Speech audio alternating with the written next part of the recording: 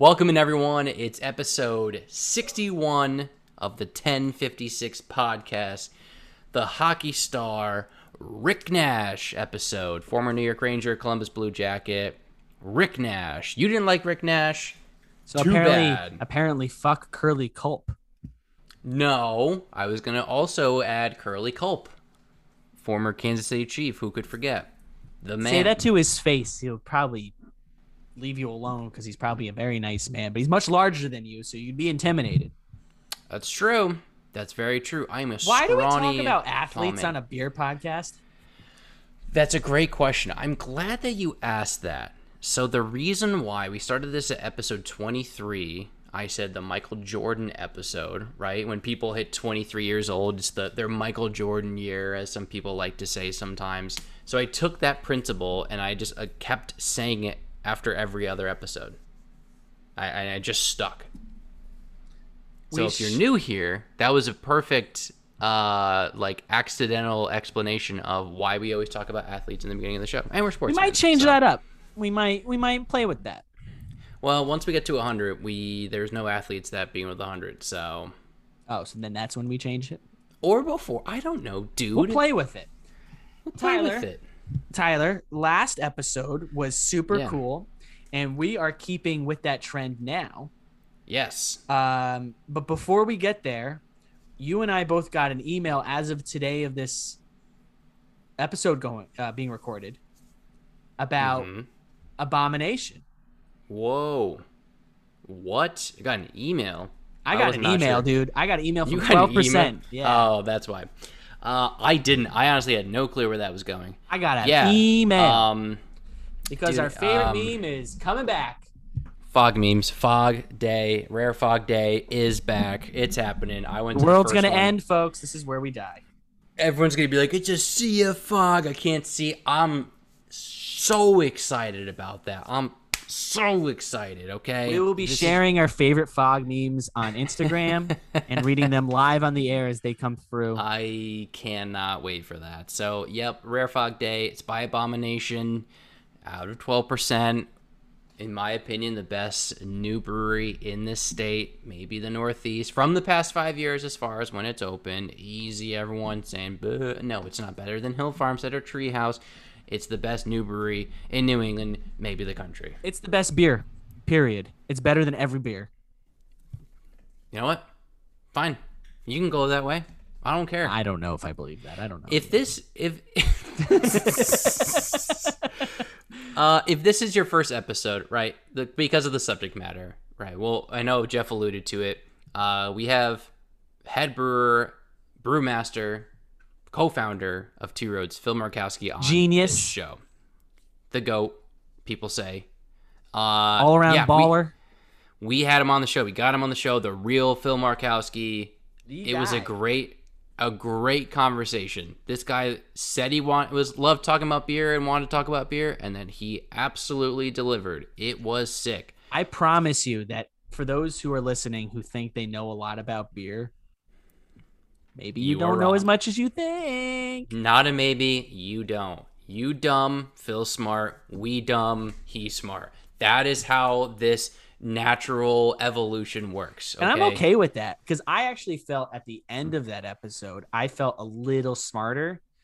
I did. And I tried to explain everything I learned to my girlfriend, and she said I wasn't speaking English. Good. So that either means that went over her a little bit, which I don't blame her because it definitely went over me, or I was so blown away by the knowledge that was thrown at my face, I couldn't speak words.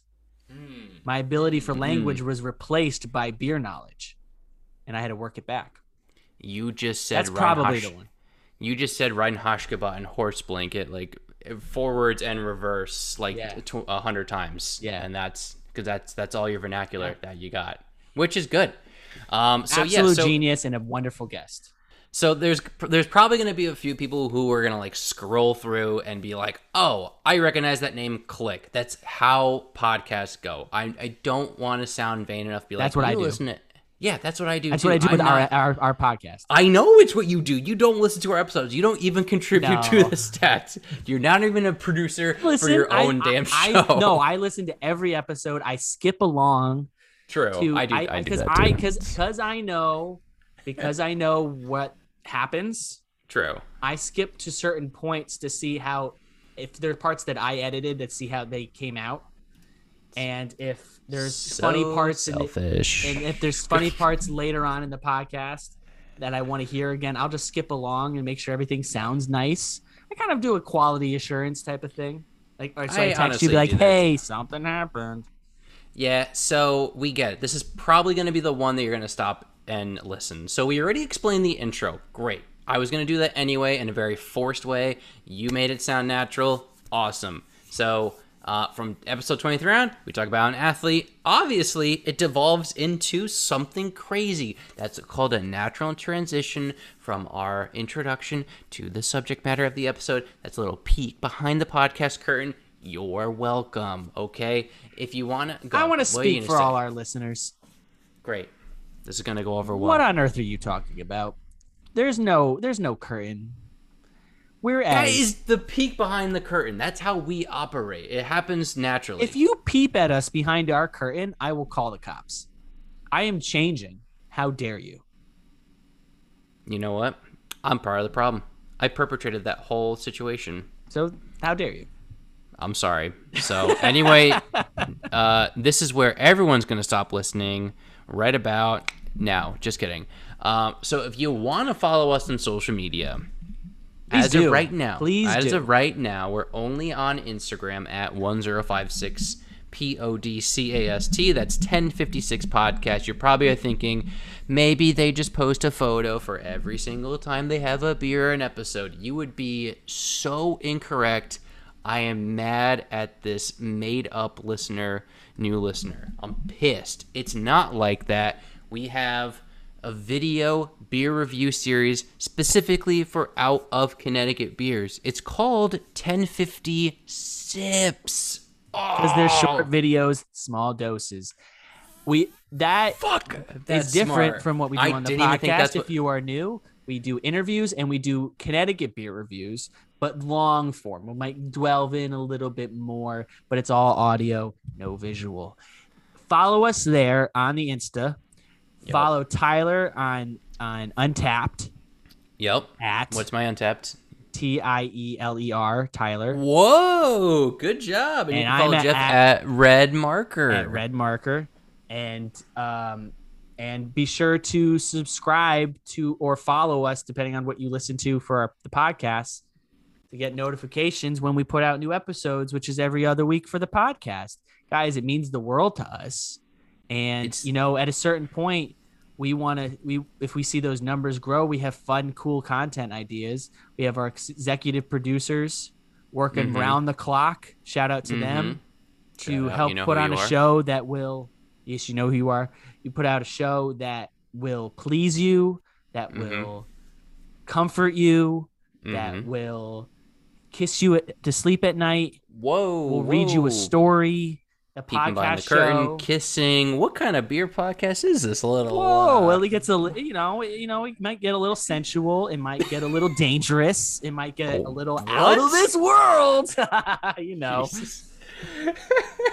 You just described like every beer podcast that I've listened to, minus the sensual stuff. It might get a little mysterious. We might delve into the truth of history.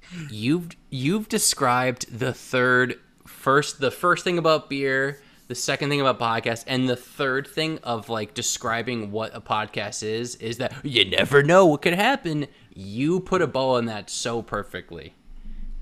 So we're not like all the other podcasts. Let's just go right to the interview, guys. We have the man himself, Phil Markowski. Yeah. Shout out real quick. We want to say a shout out to our previous guest, last episode, Kat Manning.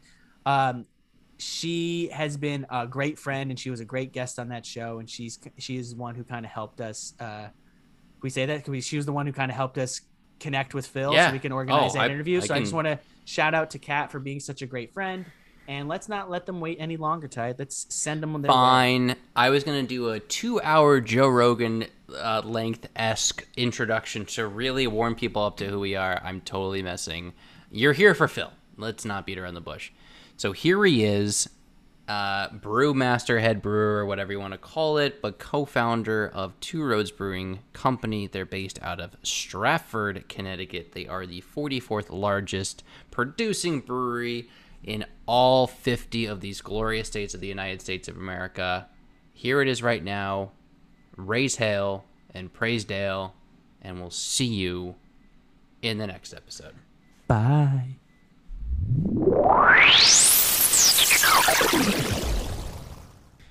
And we are back. I will honestly cut to the chase here. The person who we're interviewing today, a lot of people would consider to probably be one of the, I guess, founding fathers of the beer industry in Connecticut. I don't think that's a stretch in saying that, nor am I trying to gas up the person we're interviewing today. So without further ado, I want to welcome on Phil Markowski. He is the head brewer of Two Roads and the entire Two Roads enterprise. So Phil, in all honesty, I know I've said this a million times just through email and meeting in person. Thank you again for coming on the show and for doing this and having this conversation. We've really been looking forward to it. So thank you again. Yes. All right. Thank you, Tyler, for the opportunity. Been, looking forward to it. I always like to talk about beer in whatever context. And so I'm totally cool with it. And we're going to get going. So awesome. What's on your mind? Yeah. So he just called you a founding father. Your thoughts on that one? That's big praise there, Phil. Well, I appreciate that. I have to say my first reaction is, damn, I'm old. Oh, great. And, I have been doing this for a while, and, I'll put it in terms of number of breweries right now. We're like at 8,500 or so breweries in the U.S., soon to be 9,000. Doesn't seem to be slowing down anytime soon. Yeah. And when I got into this, I want to say there was maybe 100, 120 breweries. Wow. In the States. So yeah, it was a long time ago. And, I started my career in Connecticut at New England Brewing Company. This is the original, founded in 1989 in Norwalk. Yep. And I was the original brewmaster there. I was there for 6 years, along with Ron Page, who's legendary in Connecticut brewing scene and national home brewing scene. He came on as brewer about a year after I did at New England. And then we both kind of went our separate ways around the same time. Ron went to work for an equipment company in Connecticut, and then eventually, not long after, wound up at City Steam. Oh, right. I went to start a small brew pub in Merrimack, New Hampshire, right around the corner from Anheuser-Busch. And then a year or so later, went down to Southampton, Long Island, where I was for about 17 years. And then here at Two Roads. So this is my 32nd year in crafts brewing. Oh, wow. As a professional brewer, and I've seen a lot of changes in the industry over the time. And most close to home, I saw Connecticut just really do a turnaround. Honestly, after we opened Two Roads, shortly thereafter, I had long been frustrated hearing about other markets, the Colorado market, the Bay Area, Pacific Northwest being real craft brewing hotspots, and Connecticut just always seemed to not be that impressed about local breweries. Yep. We had our following. We definitely had people who loved the fact that we were there in Norwalk. We opened up just a couple of months after Elm City opened up. And then a couple of others followed. But even when we opened Two Roads, I think we were like brewery number 8 or 9 in the state. Yeah. And this was 2012. And now were 100 plus, and I understand that something like 15 to 20 breweries opened during COVID. Yeah, which is just amazing. Which I phenomenal. thought it was going to So be the Connecticut- opposite. I thought we were going to I lose did too. some. Yeah. We lost one or two, but everyone was really adaptive and resourceful during COVID and found ways to survive. But the thing is, a lot of the breweries are really small, so overheads are lower on the low side, and people adapted quickly and developed online ordering system, did beer to go, ourselves included, and that got us through a lot of it. And then for those of us who were selling packaged beer in what we call the off-premise liquor stores and bars, and liquor stores, not bars and restaurants, that's called on-premise. We realized that people were, instead of going out to bars and restaurants drinking, they were just buying beer and drinking it at home, and that became the kind of the COVID norm. But even folks were nervous about going in stores, so our beer to go business did quite well, and adapted quite well. So it's been a whirlwind last couple of years, but particularly the last year in the industry, but it shows no signs of abating. It's just going strong, and it's great to see. I think people are very eager to get back out there and be part of those events that breweries hold, especially Two Roads. People are very excited, I'm sure, for Oktoberfest. Now that things are opening up, and I think people want to go even more now. Like, it would be a missed opportunity because it's so precious. We didn't have it. We didn't have any of these things for a year, and now when it comes around, if you're thinking twice, well, think a third time and go go to these right things. We've all had a taste of normal life getting snatched away from us. Yeah. And I think you're right. People are gonna tend to savor these moments more, and realize they can be fleeting. They're not a guarantee. You mentioned before, while you were laying out your journey, you've seen a lot of changes in the beer industry. What would be one that was most shocking to you, that maybe you didn't see coming, or you think was most impactful? Well, the thing that comes to mind, looking way back as to now, is how the U.S. beer scene has gone from being, I think fair to say, the laughing stock of the brewing world, to the tastemaker, the driver of change and innovation that is now influencing the old world. I mean, when I started, and it's a pretty typical story, I started as a home brewer. My first beer epiphany was in the UK, trying cask ales, and realizing that beer could be more than what I was led to believe, which in college and my early 20s, it was about American mainstream American lagers. I remember it was a splurge to buy Michelob. Yep. Yeah. Or Rolling Rock was the splurge. Ooh. It was so Awesome. these are beers that are essentially the same damn thing. You split hairs trying to figure out the differences. Mm-hmm. And then travel to UK, and it's the same story with Ken Grossman at Sierra Nevada. Those guys.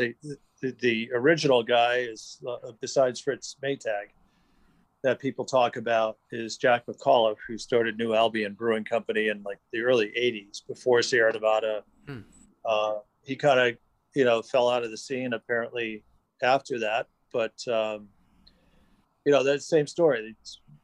Tried beers in the UK and realized that there's more to it. And so English ales became the early focus of craft brewing in the US, and that was the norm for quite some time. Mm-hmm. And then we kind of, as an industry, gained some confidence ourselves, and being typical Americans, if 2 of something was good, then 9.5 was better. and it just became, we became somebody who just took some basic ideas, the classic ideas, and ran with them or took them to the extreme. And here in the States we can do that because we're not beholden to tradition. We don't have a strong brewing tradition. In fact, early craft brewers were running away from what was our tradition or our status quo. So we have a lot more freedom and flexibility to do what some people might consider outrageous things. That's so American, so much freedom. Triple dry hop, and just kind of pedal to the metal. Yeah. So now to see brewers in Europe coveting American hops, and went to Vietnam a couple years ago, and go to a brewery that's is owned by a British expat, and the head brewers from New Zealand, but they were far away from the U.S. and they were touting their New England style IPA. Oh wow! In Saigon. So it's just wild to see that kind of stuff now. And even there's not many, but there's a couple breweries in Germany that are at least in earnest attempting to do American style IPAs, and I never imagined I would see that. Yeah, geez, it really has come a long way. And I think, to your point, something that you brought up that I never really thought of too is that the American beer scene is so new relative to the rest of the world. You like the German, the Trappist ales, and what have you. So I feel like this sort of renaissance, if you will, of the past like couple years, where breweries are getting very experimental, not just necessarily in making a smoothie style Berliner that people question to be beer itself, but also triple dry hopping things or making a quad IPA, like pushing the limitations of what is traditional. I feel like we're starting to see in this sort of like growing pains era of the 2020s and beyond, as far as like the beer scene go. So it's really interesting to see sort of what's going to come out of this now that there's a lot of beer drinkers that are interested, a lot of brewers that want to make crazy beer, and obviously a lot of the bigger establishments like a Two Roads, like an Area 2, that are sort of like continuing to lead the way as well. So this is what I'm very excited about that too, to your point. I guess on that note, as far as beer has evolved, when it came to Area 2, obviously Area 2 opened up 7 years after the original Two Roads. Was Area 2 always in the game plan to open up like a separate location for your lambics, for something that's more experimental like it is in the name? Or was it sort of one beer that prompted this change, or was it these trends throughout America that prompted this conversation of maybe we should open up a second location just for these sort of experiments? It was more the latter. When we started planning Two Roads around 2010, and even through our first 4 or 5 years, we never imagined opening a second place. It just wasn't conceived of. A lot became available that abutted part of our property. Mm-hmm. So that piqued our interest. Sour beers and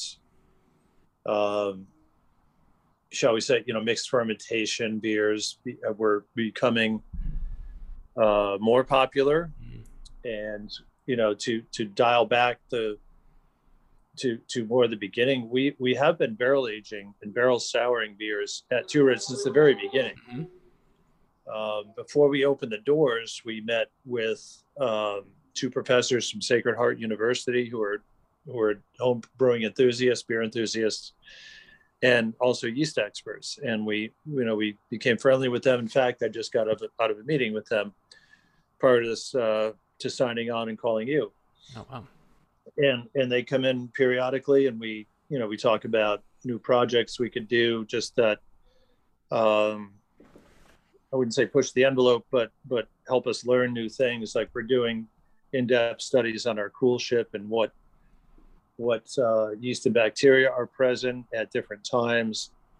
And just in the infancy of that study, But really, at the beginning, they were here to help us out with isolating wild yeast from our site, and that we're doing while we're renovating the building and getting it ready. So we were long of that mindset. I've been doing barrel aging for 25 years or so. Oh, wow. Of various beers. So it's not a new thing to me. It's, certainly expanded. My horizons have expanded in that regard, but I've been putting beers in barrels for, over 20 years. And we were doing this from the very beginning at Two Roads, using experimental yeasts, wild yeast from the environment, and trying to culture and isolate wild yeast from bottles of Belgian beer that we liked. And we had a barrel program since the beginning. We just had it in a small building, away from everything else. And the thing is, at a large production brewery like Two Roads, we've got to be as clean as we can be. Mm-hmm.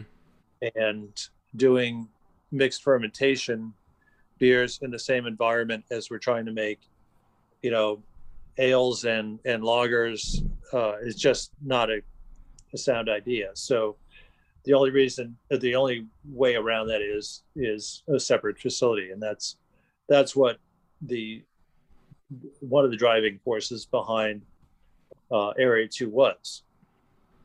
So, we had been doing products like that. We had, lambic style beers released in 2014. And throughout, we did a couple of releases a year. So we were doing all this at before Area 2, but just simply on a much smaller scale. So that was an opportunity to scale up Area 2. And, now having, even since we started construction on Area 2, having gotten into, hard seltzer production, which was hard to ignore and has been hard to ignore for a lot of breweries. Yep. That is, another aspect of our business. And then, we're installing a distillery at Area 2. Oh, wow. And we are, doing our RTD, or vodka-based canned cocktail now that we released just a month and a half ago. Mm-hmm. So we're getting into all this, and now with recreational cannabis being legal in Connecticut, or about to be, yep. Who knows what that'll bring on. So we have morphed into a craft beverage company as opposed to strictly a brewery. And over at Area 2, we've been experimenting with hard kombucha. Oh yeah. And that in of itself is an interesting type of fermentation. So, I love beer. Beer is my first love, always will be. But I what got me into beer initially was this kind of transformation of, it was almost like magic, mm-hmm. of, you have this liquid broth that you make out of, barley and different grains, yep. and hops, and then a yeast turns that into beer. It's something that doesn't, that I still marvel at all these years later. So I'm into fermentation. I've made cheese, I make yogurt. It's something that fascinates me. So all aspects of fermentation I'm interested in, and, different types of beverage, either, recreating historical beverages or, breaking new ground. All of it is interesting to me. And, I like to think of myself as progressive and adaptive to changing times. And, I know some brewers who, it's German lagers and that's it. Mm-hmm. And I respect that, but that's not me. Mm-hmm. You said you make your own cheese?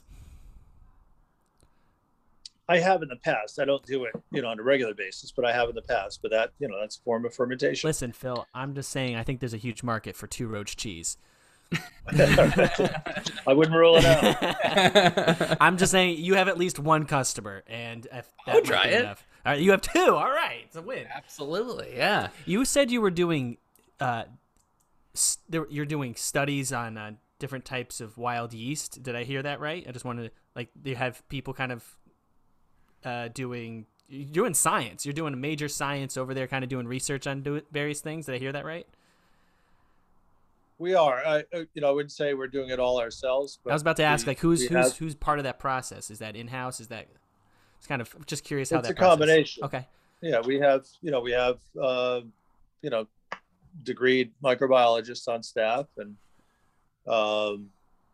they're doing some of the work. But I mentioned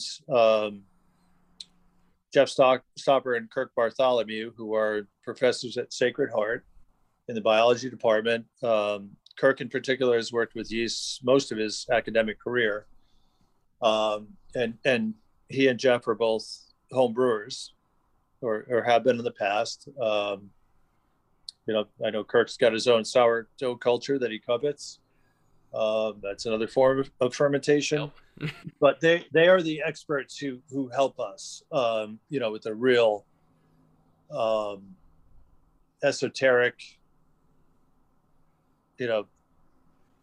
real hardcore science behind the yeast and trying to, sequence and identify what stuff is. So yes, one thing we're doing is they've taken samples from our cool ship of the wort that comes out of our cool ship, and then have sequenced it for DNA to identify the specific organism. That's awesome. Something we're definitely not capable of doing on our own. We don't have that. We don't have the knowledge, first of all. We don't have the equipment either. Mm-hmm. But it's so, they're a great resource. And, some of it's not entirely practical, but it's just cool and interesting. Right. So a lot of this sounds like Jurassic Park, Phil. And I'm about it. I don't think that should be a warning. I think DNA sequencing sounds just right out of that movie. And if we get a giant yeast monster out of all this research, at least we got good beer with it too. Well, we hope. We can only hope. It doesn't all make good beer. I'm here to say that. Yeah, because I remember going back to getting the samples from the yeast. I think when Urban Funk was first released and Phil Sommick, I think it was either yourself or one of the individuals from Sacred Heart talked about how some of the strains of yeast came from New Jersey and kind of blew up to Connecticut because of Hurricane Sandy. Am I remembering that right? No, you do have a good memory. Yes. So the yeast that we use to primary ferment Urban Funk, which is a product that we had in the works long before we conceived of building Area 2. In fact, we have what we call the OG tank, which is a 200-gallon tank that has had beer in it with the S13 strain and a bunch of other stuff that's kind of gotten in there over the years. It's been in continuous use since May of 2013. Oh, wow. So 8 years now, the tank has never been emptied. It's been, we only take half of the volume out at a given time and, replace it with fermented beer that then further ferments and keeps the stew of microbes that is in there alive and functioning. So S13, yes, that was collected during Hurricane Sandy. And it's just, we have absolutely no evidence that it came from New Jersey. That's true. But it may have flown in from another state, another region. We don't know, but you got to admit it makes a good story because you remembered it. Yeah, no, it does. I think it was that, and then the story with Phil Sommick was trying to get the balsamic vinegar from Europe to America, and there was something with customs that you had to market as something else other than what it was, or you had to market as oil, and that's how it came over, or the barrels. That is obviously less of memory for me, but I don't know if that's the story with Phil Sommick, if that's correct. It's also true. Yeah, the 14-year-old balsamic vinegar that I sourced in Italy while on a trip to factory test our kegging machine and our bottle filler. I put this container of 14-year-old Bals, this gallon jug, in the crate with our machine, and somebody, at the factory was clever enough to write engine oil on the container, and it was there when we uncrated it. So that was the first batch of balsamic, and that was 2012. So to my earlier point, we've been at this for a while with these these beers that are now part of the Area 2 profile. Yeah. No, absolutely. And balsamic is now called Europa. Mm-hmm. Still good. Because I didn't want my name or my face on the label anymore. And I never did, but they did it behind my back. I didn't know that, actually. It's a lot of pressure being the face of something, huh? Pressure, and it's just plain weird for me. I agree. For me. I mean, some people may totally dig it, but, to me, it's just like, whoa, that's so weird. Yeah, it's funny. With a beer like Philosamic, for me, I got into beer this much, I would say within the past 7-8 years, maybe a decade if we're pushing it. So things like lambic or a sour style almost with balsamic vinegar, I was very wary at first. It ended up being very good. When you release that beer to the public, is there some sort of hesitation that's like, I don't know if the public is going to like this? Or do you know when you try it, you can sort of pride yourself on saying, I've made this great batch. I don't care what everyone else thinks. I'm proud of this. Like, how do you question? Weirder? How nervous do you get, Phil? No, I'm always a little bit nervous. I think that's healthy, and that's a good mindset to have. Not to, think everything you do is going to be a success.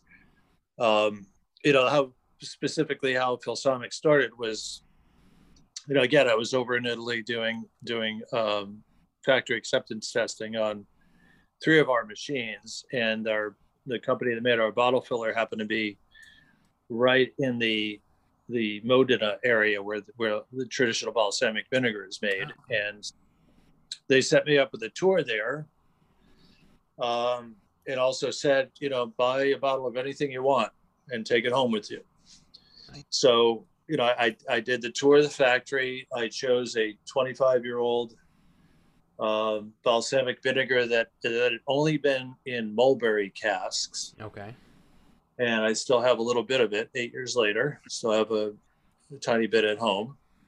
But I thought, I've got to figure out a way to use this great aged balsamic vinegar in a beer. And that's how it started. And, I thought of Rodenbach, or Flanders Red or Flanders Brown has, some acetic acid character as part of its profile. Mm-hmm. And I thought, okay, well, something along those lines could work with this. And it was a small batch. It wasn't like we were, doing a huge batch of this stuff. It was fairly small and experimental. It wasn't, not everything. Like I said, you make mistakes, you do experiments, you take a chance, and not everything works. Mm-hmm. And I've had plenty of failures over the years, but this one, it was unusual enough, and also not unusual because, again, these obscure but classic Belgian styles from Flanders have that characteristic. And so it's not completely alien to, somebody who's a real aficionado of beer. So that was kind of where that one started. Oh, wow. Yeah, that was one thing that really sort of turned me turned my whole view of beer upside down, because I was like, well, I guess beer isn't always just an IPA or a lager or a Pilsner. As silly as that sounds now, hearing it all those years later, trying it and sort of realizing how you made it that Flanders Red style, almost close enough to like a lambic style. I know I'm probably butchering that, but it's just interesting, and it kind of truly shows that with beer, with anything fermentation wise, like you say, I mean, like you can do a million different things with it, and it's always going to be an interesting outcome. So I'm always here for that. To jump off of that, Phil, we have the people in the community will always argue that certain styles of what people call beer is not beer, but we would call them beer. We hear that about Berliner Weiss stuff. Would Smoothie style Berliner Weisses. yeah, smoothie style Berliner Weiss, excuse me. And where is your line? Do you have a line for what you would actually call beer before you start calling it something else?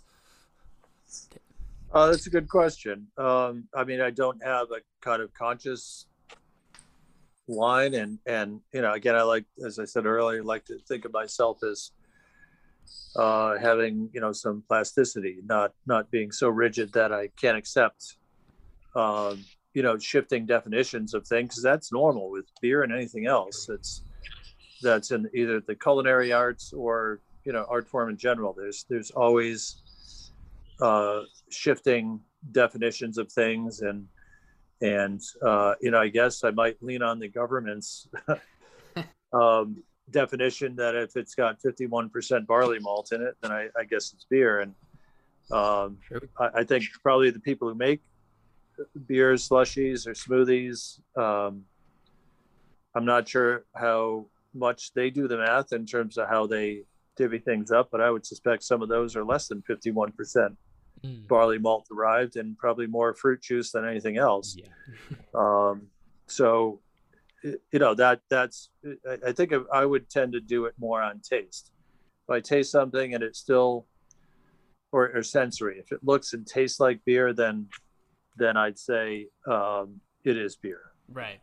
So it But would be moment to has- moment. You don't really have like a definition. Well, that's good because that keeps it open. That'll actually keep you open to creating different things, so you're not boxed in. Exactly. And I used to be more rigid than I am now, in all honesty. Like I used to be, just kind of carry the line of, BJCP, if you're familiar with that, beer judging and the definitions that they give as guidelines for judging beers in a competition. It has its place, but it's by no means the arbiter of what somebody can do in terms of creating new styles of beer or expanding the definition of a certain style of beer. It's something that that morphs and changes with times, and really it's consumers that ultimately decide. And that's also Yep. true. It's not, if somebody's not going to buy it, then it's not going to be a success. Yeah. And if somebody's going to Instagram the hell out of it, then it probably is going to be a success. So, these days it's more about the visuals, it seems. Mm-hmm. The more it looks like a smoothie, and the more it's likely to be photographed and posted and liked, and therefore be sought after. So it's a different world, and it's there's a lot of factors involved, and you can't minimize the effect of social media on how beer has changed. Especially not in the craft beer scene. Oh my goodness. Boy, did we learn that the expansive social media presence that are either official with breweries or just someone's own accounts, a bunch of influencers. It's a huge pool of people that are constantly taking pictures and talking about food and drink in just the state. And you're right, to minimize that would be a mistake. And you guys have done a great job of capitalizing on that. And, Kat is our friend, and she's been doing a great job for you guys. We've really enjoyed what she's been doing for your accounts. But that stuff's so important. Oh, yeah. She's fantastic. And it's, that's you just have to, again, adapt and respond to changing times and consumer preferences. And again, it's, as I said earlier, it's consumers who ultimately decide. Yeah. No, absolutely. I would say one last question for me here, and then we'll get you on your way.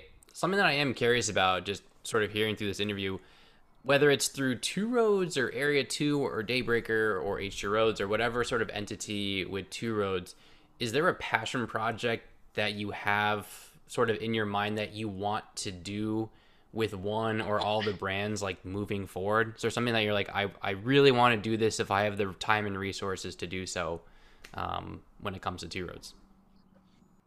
Honestly, there's nothing I can think of top head. It's a good question. It's a deep question, but I don't. There's no specific thing, and I didn't think years ago I would be.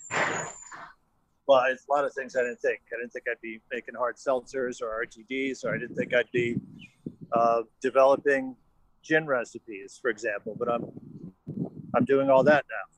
Yeah. So I look forward to years to come of product development and, hopefully breaking new ground.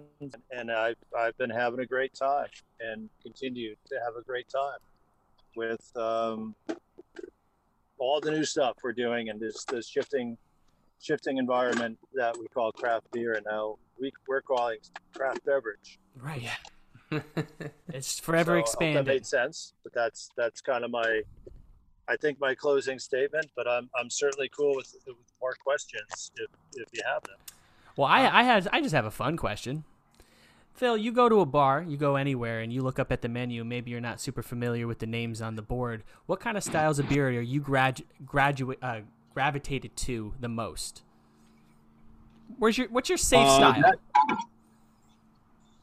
There are several. I do like lagers, pilsners. These days, our Cruise Control Helles lager is kind of a go-to for me. But if I'm either home or at the tasting room, but particularly if I'm up in our tasting room, I can't order the same beer twice. I have to bounce around and part of it's the work ethic in me. I'm always, critiquing our beers and tearing them apart. But even from an enjoyment level, I do like different flavors. I like all sorts of styles of beer. There's some I care less for, certainly. I do gravitate toward IPAs, pale ales, and lagers, farmhouse ales. As seasonally, I like a stout here and there, but not on other bases. Maybe in the summer, a couple times over the summer, but normally it's like give me a pilsner, give me a lager, give me a pale ale, right. Yeah. Give me a West Coast IPA, and give me a too juicy. I'm all over the place. Hard to drink the same beer, twice in a sitting. Absolutely. I'm always hunting around or bouncing around. I will have to say, anytime I see the term Hefeweizen anywhere on someone's board, I will go towards it, and that is because of No Limits. So thank you for that. Thank you for that. That is one of my favorite beers out there, and whenever I see that term, and I might not know the brewery, I might not know where I might not even know where I am, but I will. That's my safe place, and I will go there. Awesome! It's great to have a safe place. Yes. Yeah, no, I think No Limits honestly was like the first beer that really kind of turned my attention over to craft beer, in that it wasn't just in that my naivete, these super heavy hoppy IPAs, and it wasn't Bud Light or Miller Lite.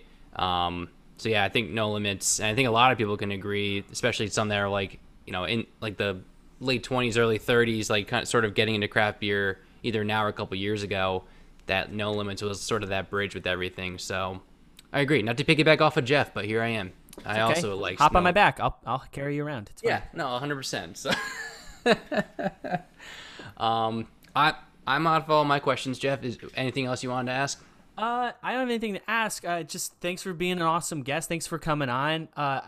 I just want to say thanks for being a really cool sport with our friend who has the Instagram account, the fake Phil Instagram. I know that must be kind of strange, but we just appreciate you being a really cool sport about everything. And we're all just really big fans, and it's just so cool to be so close to a really big brewery like this. So we appreciate it. Oh, thank you guys. And beer should be fun. Yeah. It is fun. Yeah. It is. It should not be uptight. It should not be, uncomfortable. And the whole scene surrounding it, the people involved, it's all be fun and genial and support each other any way we can. Agreed. So I appreciate you having me on. Thank you, Tyler. Thanks, Jeff. Mhm. Oh yeah. Bill. And again, it was a pleasure and look forward to seeing you guys in the future. Absolutely. Likewise. Thank you, Phil. Phil. Thank you so much.